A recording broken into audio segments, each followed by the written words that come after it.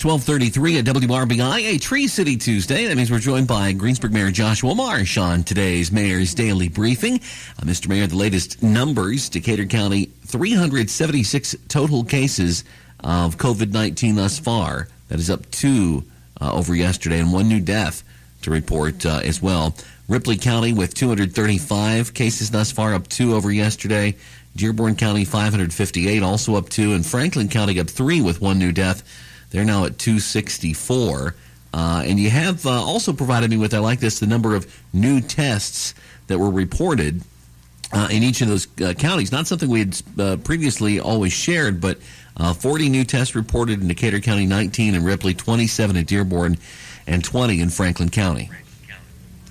Yeah, good afternoon, everyone. Of course, I was looking through the dashboard, the state's dashboard again today, and I noticed that they had put that information on there, and I think it's just become a little bit easier to find. I'm not saying it hasn't been, but I thought it was interesting to sort of hit on that a little bit. You know, here in Decatur County, we've got 40 new tests done with 2 new cases that were reported. And if you look sort of down the list, 40 is the biggest, but then Franklin County, which had 20 tests, which is second to lowest, had 3 new cases. So it is related, but it's not a direct correlation, and I think that really goes a lot towards, we're seeing a statewide dip in positive cases, but it's not really substantial. It's not enough to say that's a trend line, if you will. Right. But it is a contributing factor of the assessment that the governor is doing. And of course, I'm sure we'll hear tomorrow whether the mask mandate will be continued or not.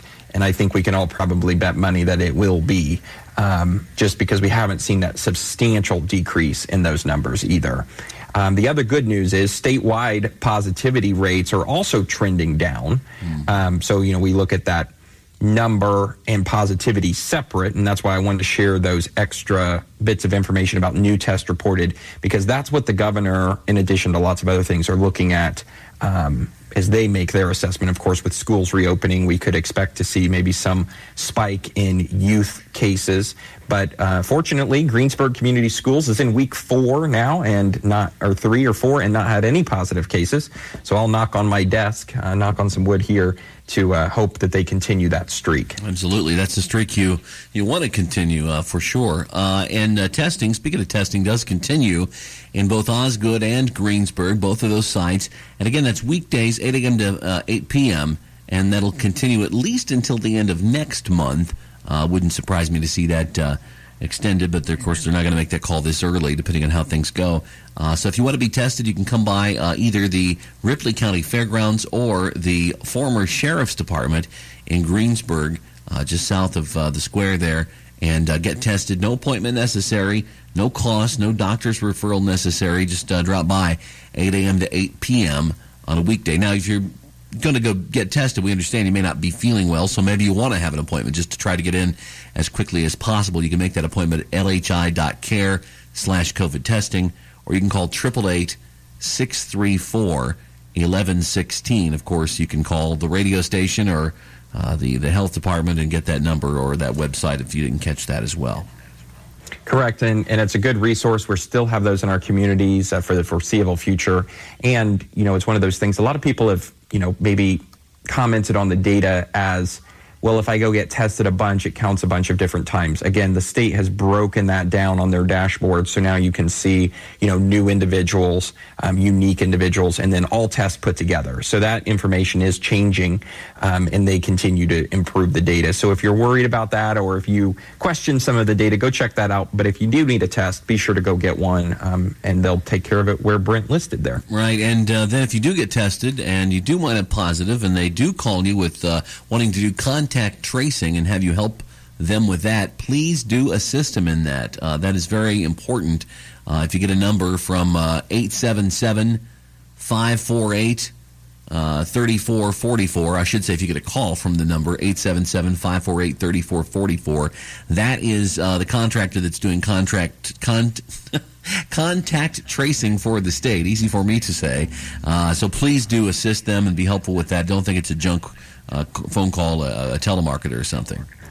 And they'll also text you if you do not answer a couple times. Oh, okay. So look for the text message, I think, as a component of that. Very good. I think they'll attempt 3 times. So be vigilant. Yeah, and something new that the state has put together that might be interesting to some of us. Tell us about this Hoosier Health and Wellbeing Atlas. What is this? Yeah, so the Family and Social Services Administration, FSSA, has been really involved in the COVID response since day one. But they also announced earlier this week that they've rolled out something they've been working on since 2018. It was private to internal state operations, but they've now made it public. And it has a lot to do with surveys that are taken by those individuals who are applying online for health coverage, SNAP and TANF benefits.